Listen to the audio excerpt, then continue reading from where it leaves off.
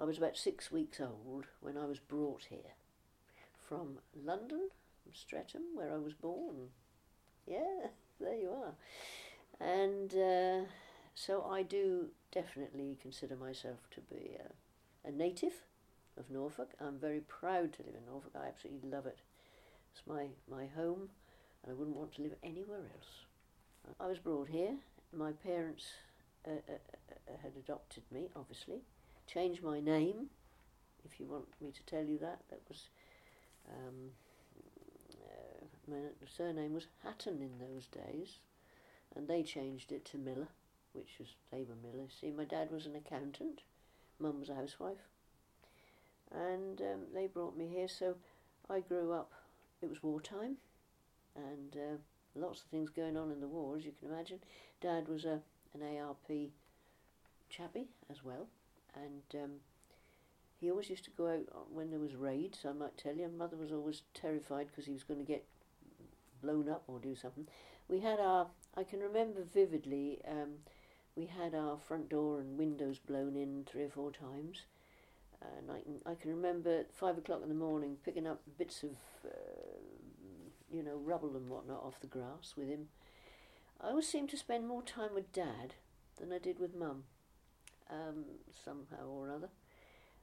When he used to go around the farms with his bike, we used to put my bike on the train and we'd go around the different farms, and so I got to know people and that sort of thing, and I'd be sliding down the haystacks while he was doing his work, and I'd be chatting to the old farm boys and all that, and I loved it, really loved it.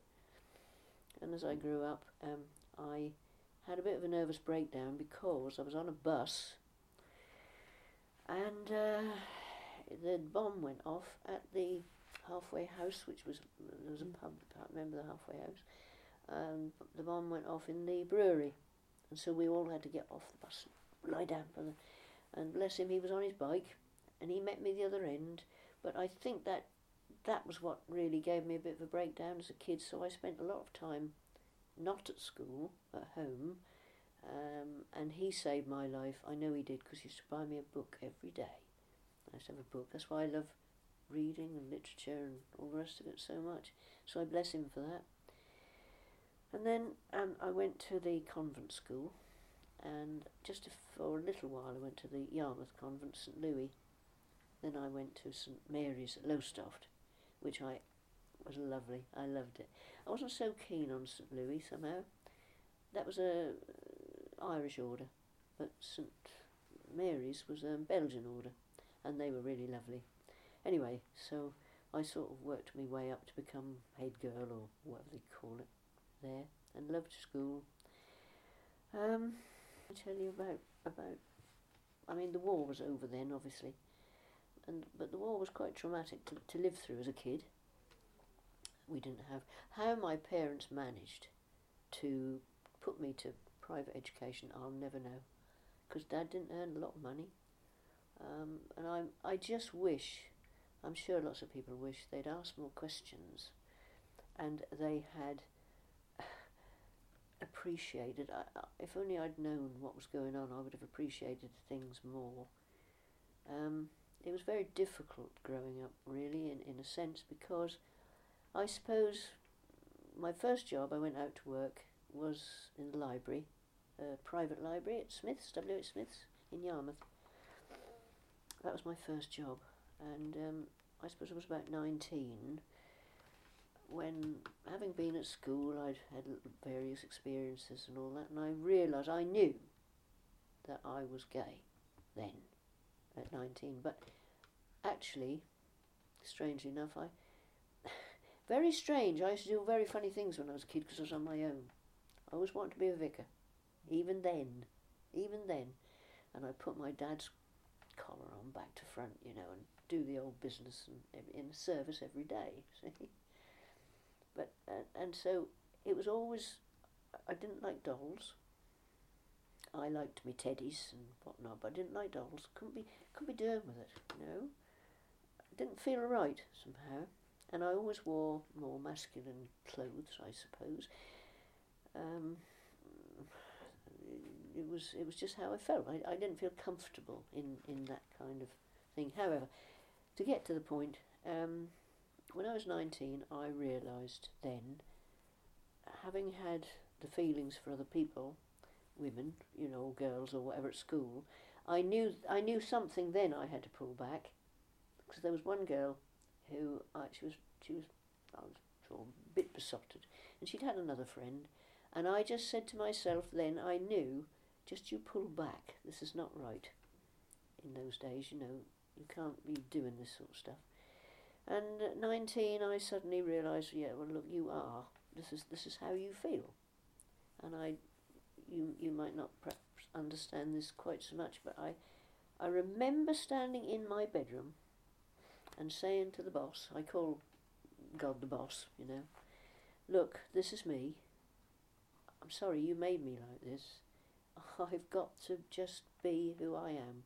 I cannot live the rest of my life pretending. And nothing, I didn't have any relationships or anything, but I just knew, and I wanted to get myself sorted, really. Because when I did have a relationship, that didn't go down well with family, well, with Mother. Dad was okay. I actually told him, but Mum was so much so that I had to write letters to her about it. It was just, I couldn't talk to her about it, and she wasn't happy with my partner at all. So that was hard. And then, I've had some relationships, not a lot. My present relationship was the one, when I say present, she's not with me anymore, is she? She's gone. She died nearly 11 years ago now. Yeah. Anyhow, so I just toddled on, joined the police force, and because then, again, I had to be quiet, didn't I? Because it wasn't really thought very well of, particularly in those, and I mean in the services, in the army and all that, well, they really treated you badly, didn't they, if they knew anything like that. However, then I met one of the police women who we got together, and so then it started, didn't it? We were seen together and all the rest of it. And the next thing was that the superintendent, the one who really looked after me, was given the bullets to fire, and I was moved. So then I was moved around the county. She was there, and then she moved to the Met eventually. But that was how that happened. And I thought, hello, things aren't going to be very good here, are they?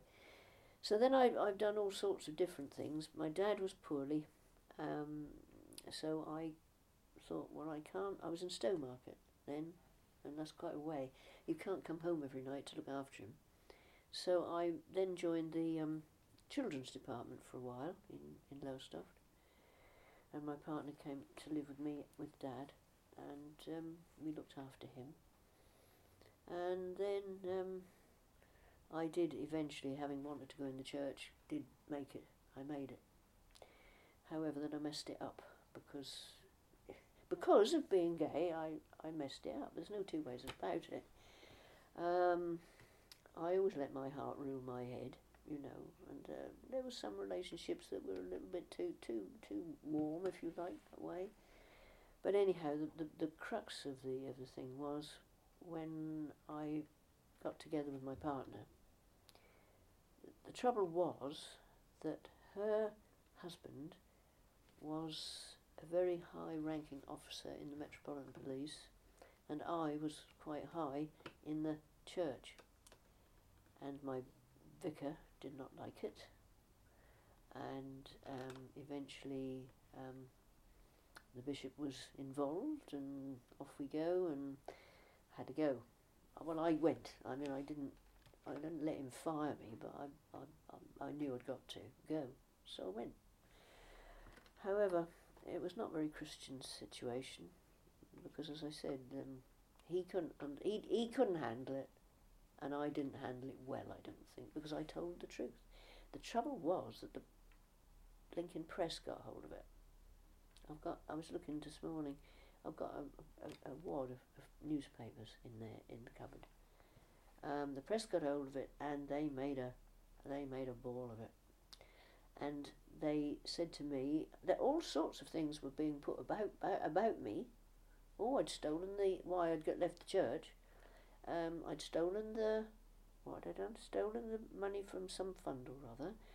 That was one suggestion. Another suggestion was that I joined a witches' coven and got... This is right, how they talked. Honestly, you wouldn't believe it, but it's true. That's how they talked. And another one was... I forget now what I was supposed to have done, but all sorts of things. And they said... I said, well, of course, none of that is true. And they said, well, if you don't tell us the truth, are you having a relationship? I said, yes, I am. I told the truth. And the truth got me into the biggest trouble ever. And that's how it really all blew up. So, to cut a long story short, she'd got family. And her husband and her eventually divorced. But we had to hold our heads up. And we did. We came back here to my home, which was to start all over again, really. Because there was no other way. She's Welsh, she was Welsh, and she wanted to go down to Wales, and I could have got a job down there, but for the fact that the church stopped it. It was a church job, but they stopped it. So we came back here, and I did meet an amazingly kind clergyman, also an amazingly kind clergyman in Romford. He took us under his wing and allowed us, we weren't allowed to go to church, he allowed us to go and have communion in his church. He's just died, sadly, and he lived out in Norfolk somewhere when he'd retired. Lovely man. But the point was that we came back here and we started all over again. I couldn't get a job. Mags did any job she could possibly do.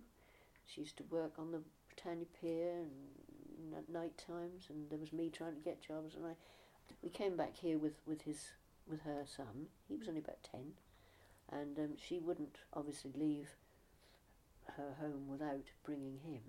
And the relationship was good with her husband. That was fine. There was no nasties. That we got through that. That was all right. They eventually divorced, but there was no, because for the sake of a son, we had to keep that nice, and which was good. And so we brought him up here.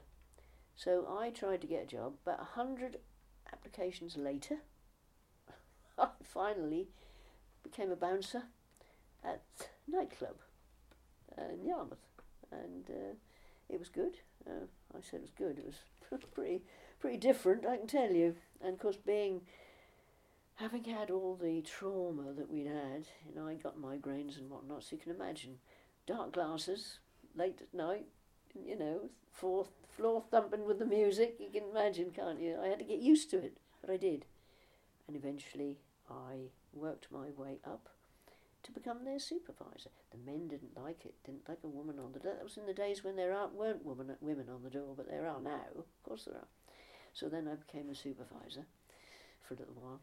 Then I thought, I've had enough of this, I'd just keep trying to get... And anyway, I moved on to the Norfolk Museum Service, where I was 14 years at the Elizabethan House in Yarmouth, and looked after that. And I then became the title was custodian interpreter. So in other words, I looked after the place and interpreted it to the people who came in, particularly the children. We had loads of children, and I used to take them out. Then I used to, here comes the drama bit, I used to dress up as a character, and there was a proper character.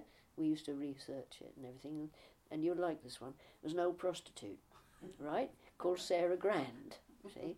Well, I've got some pictures of her I can show you one day. What happened in those days, I used to work that at the Toll House Museum. The children would all come, and then my oppo would do the children upstairs. He'd take them all round the artefacts and show them and everything. And then, of course, the cells are downstairs. So yours truly is sitting down there waiting for the kids. You can imagine, can't you? In the dark, with my little rubber rat sitting down there, a pea pot full of water, and I was picking oakum, which is what they used to make the boats, when they came along. They put them down as wedges, you see. So I'd be sitting there picking them, and I was this old Norfolk character. And it was all dark, you can imagine, can't you? And so all the gate clanked, and in they came, you see, and they thought, ooh, they didn't think anybody was in there. But then suddenly I appeared, and they used to shriek. They loved it, they absolutely loved it, you know, and I used to play them up. And I say, if you, in my old Norfolk way, I say, you play me up, I shall be chucking this over you, because they saw this pea pot, and they go, ah, you know, screaming again. And of course they kept giggling, didn't they? So I got the old water, and I used to do this. They used to, and I said, I told you, you'll get this. And so, and they said, oh, you won't. And I used to chuck it, not at them, but, you know, up the side of them, if you see what I mean. And that was a wonderful experience for the kids. They really loved it in the cells at the toll house. But that's just another part of the... And then I used to work at the library part of the museum when there were exhibitions of paintings, and take the children in there and explain all the paintings, which was lovely, really. So that was 14 years of that. During which time, Mags and I were doing we'd started our own Young People's Theatre Company, which we met every week in the Kevil Arms pub at Galston, over the top of the room. They used to come with their little 50p's in their hands, and I taught them. There was only just half a dozen of them to begin with, and like Topsy we grew, and we became concert party, going round to old people's places or making money for charities. Then we grew a bit more, and we did our big productions at St George's Theatre in Great Yarmouth, and then we moved away from there because it was too small for us in then, because we'd grown, and we did our big productions at the Pavilion Theatre in Galston, which are still going strong, and to which one I went on Saturday night. Then it was Peter Pan, and the last time I did Peter Pan was 1997, I think. And I thought how wonderful they were now. They've grown, they've come on, they're so professional.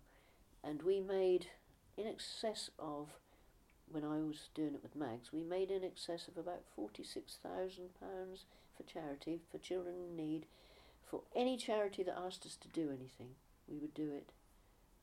And we were trying to teach the children, not just about drama, but to be doing something for other people while they were enjoying themselves, and how to become strong citizens and could acquit themselves in any situation.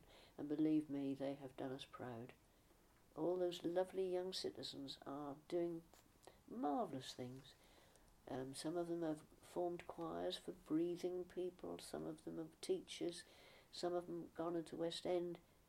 An amazing experience that we had for all those years, and they're still going strong under new direction, and I'm so grateful for that. Oh, the arts are so, I mean, it's everything, isn't it? Every aspect. I mean, there's craft, not just craft work, but all manner of art.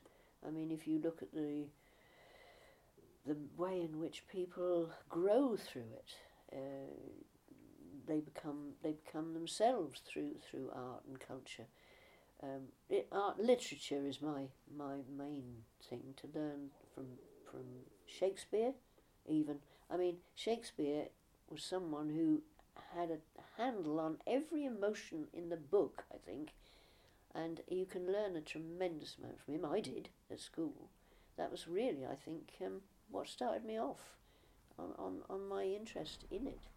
All manner of things that he would talk about and was be wise about. I mean, for instance, Hamlet. One thing I try to live my life by is, unto thine own self be true, and then it shall follow as the night the day, thou canst not be false to any man. And that, to me, is my little, thing to live by, really. And that's just one thing that I learned from the arts. Performing, I love performing, and performing is so good for people. It's amazing for people. You can have, like a little lad I had, who, he wouldn't say boot or a goose, no? And so I used to nurture him nurture him along by saying, can you just, he didn't want to do anything, can you just get that table out for us, can you do? Anyway, he moved on, and I suddenly saw, when he was in Wind and the Willows, I saw a spark, and I thought, here we go. And I encouraged that. He was playing Badger, and from that day on, he landed up in the West End, in Warhorse and everything. He's now going to be a life coach. He's doing all manner of things. He phones me quite regularly from wherever he is, and that's what culture and the arts does for people in the drama section. And I know that painting and or so many artists, and it's very sad, I think, that many artists only become popular after they've died. I don't understand that, but it's a shame, They say, you only have a prophet hath honour except in his own country, they say, don't they? That's a sort of similar thing, isn't it? But no, the arts is extremely important to me, and after 70 years of doing it, you see up on the mantelpiece, I have an award from the Norfolk Arts, which made me very happy to think that it'd been appreciated, what we'd done for and for the people. And I said then, I couldn't have done it without the help of everybody around me, or Mags. I mean, she was the one who kicked me on, spurred me on, if you like. And she was so good at the administration. She did all that, and I did the teaching. So yes, to me, the arts is one of the most important things, and if the government don't start putting some money into it, we're going to lose it. Theatres close, oh dear, that would be the saddest day. And it's very, very sad that we're always the poor relation, It's like mental health. Mental health to ordinary health, everyday health, is always the poor relation. And I've always found that the drama side is the poor relation to music as well.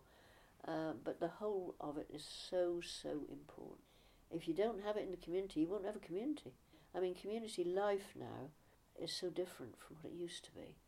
I used to follow, there was some magazines, and I'm just trying to remember what they were called,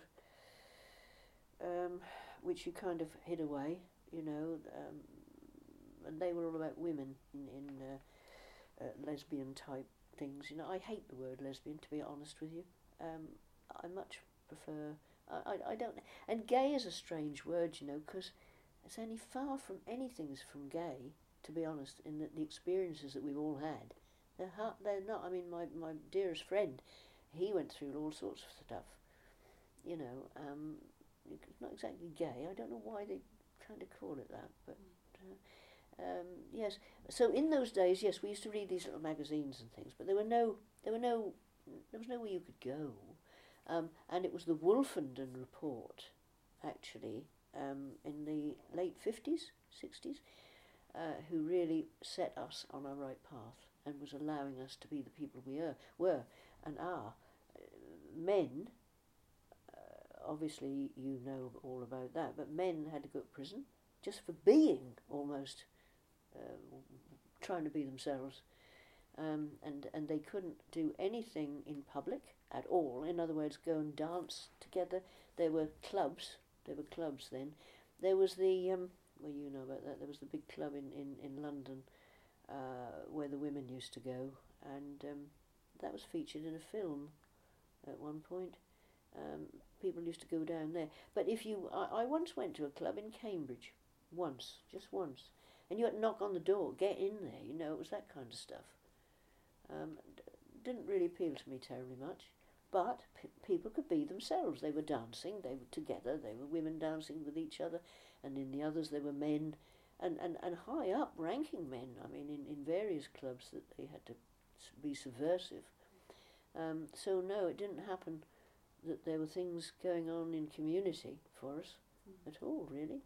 Were you aware, I mean, it was more true of gay men than gay women, but were you aware that some judges offered men, instead of going to prison, that they had mental health treatment? Oh, that's terrible. Yeah, where they were forced, terrible. They were forced to take things that would make them sick, or they would get electric shots if they were aroused and Yes. by male pictures. Were you aware of that stuff Oh at yes, the time? oh yes, I knew what was going on, and it was hideous. Really, I was so angry about it, and people in the services, if they were found to be gay, they had their medals taken away even, which is absolutely dreadful. I mean, they were fighting for their country, same as anybody else, and I was appalled at it, absolutely appalled at it. The second question about communities here, what does community mean to you? Community means togetherness to me, means all of us together, whatever we're doing, getting together, sharing, helping each other, loving each other. At the end of the day, love is the most important word in the whole dictionary. Well, I think so. And it doesn't matter in which way you show it. But you see, people are... And of course, COVID hasn't helped, has it? That's kind of separated you from each other. But before that, yes, I do think there's community in Yarmouth, I do. And I'm all for encouraging it and trying to do what I can to help it. Our libraries are very, very instrumental in bringing people together too. At Galston, we try to do all sorts of things in there. At the moment, we're trying to get the old clock back on there and people together to do that. In memory of the librarian who died. She was an absolutely amazing person, and we want to get that back up onto the old library. That was a Carnegie library. Why they pulled half of it down, I do not know. But that's the hub, really. We haven't got. I mean, there's a one of the shops has been turned into a cafe down there for mental health at the moment. But that's good, isn't it? That's community bringing people in. Even though there's not enough people out there to treat them, at least they can talk, sit and coffee and talk. It's just a wonderful place to be. Norfolk is a beautiful county. We're by the sea. We've got everything round us here. We've got lovely country walks. You haven't got to go far. We've got the seaside, the community come here. We've got our Pier Hotel. I will give that a plug because my Pier Hotel is my second home, and they are the most lovely people. They're my neighbours too, round the corner actually, but they are wonderful people and they look after. Talk about this community. Everyone there knows everybody. You go in and everyone says, hello, morning, what can I do? And anything wrong is discussed, and oh yes, places like that. It's a good place for it. I suppose travel maybe is not easy to get to places in good time, that kind of stuff. But no, I don't. I can't honestly say that I see anything really, really bad in Galston and Yarmouth. Let's look at it. We've got two parts of Yarmouth. We've got the cultural side, where the town wall, the museums. We've got lots of good stuff, but there is a dark side to it, and it's the drug thing. That's the trouble with it. I would say that just reminded me that there's a drug culture, which is sad. And we've got loads and loads of migrants, or whatever you wish to call them, different countries, people from different countries. And yes, they do stand around on corners, and they do look sometimes intimidating, but I don't think they all are. I just think they haven't got anything to do, and they're just standing around talking to each other and that sort of stuff. But that kind of thing at night does put people off going to Yarmouth. I will agree with that, and it can be a little bit frightening. But I'm not in the least against whoever's come to this country to live. They've got to live somewhere, and they've got to enjoy what they do. And I think the majority do. I think that's just, as usual, you've got your drug culture, that kind of stuff, and that always spoils wherever you live. Can I ask how the COVID-19 pandemic has affected you? Oh, very badly, insofar as it stopped me being at the hospital. That broke my heart. And what do you do at the hospital? A volunteer chaplain. Okay. At the hospital, and I've been there since 1983-ish. That's quite a long time. I used to spend a lot of time at the hospital on the wards and visiting patients. And the most rewarding ministry you could ever do is to be there. It's totally different from being in a parish, in a church. It's real. It's people are dying, people have got problems, people need someone to listen. That's the important thing about a hospital ministry. It's not you going there spouting stuff. You go, you be a friend at the bedside, you just say, how are you? How are you today?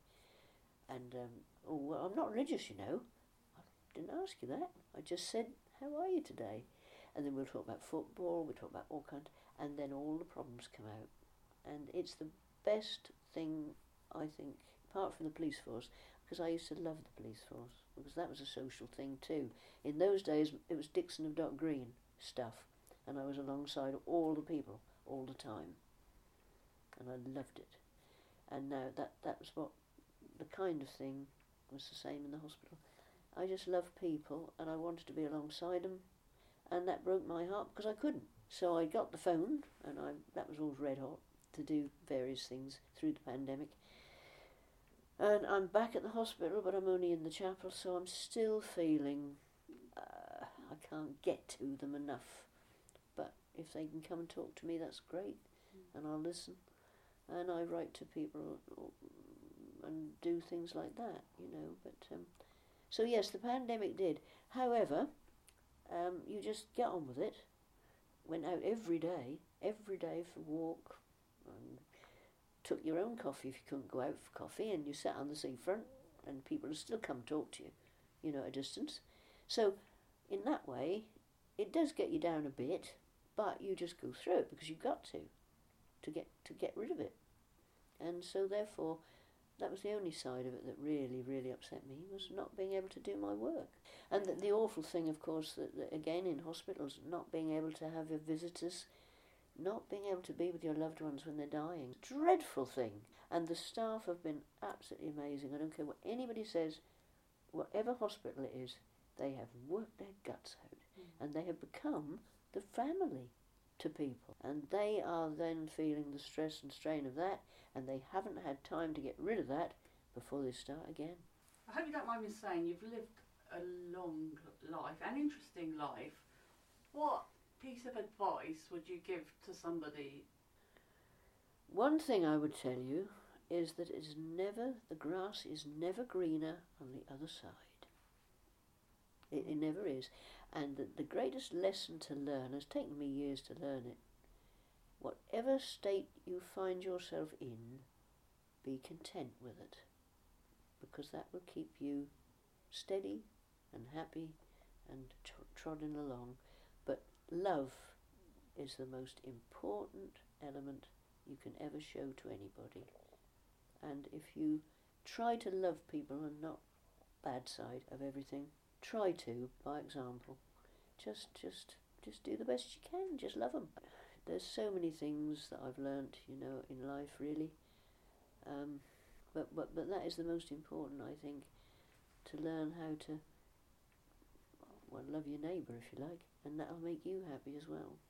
But never think that the grass is greener and keep searching for things you can't reach. Just do what you can in your own corner. Show the example to others the best you can.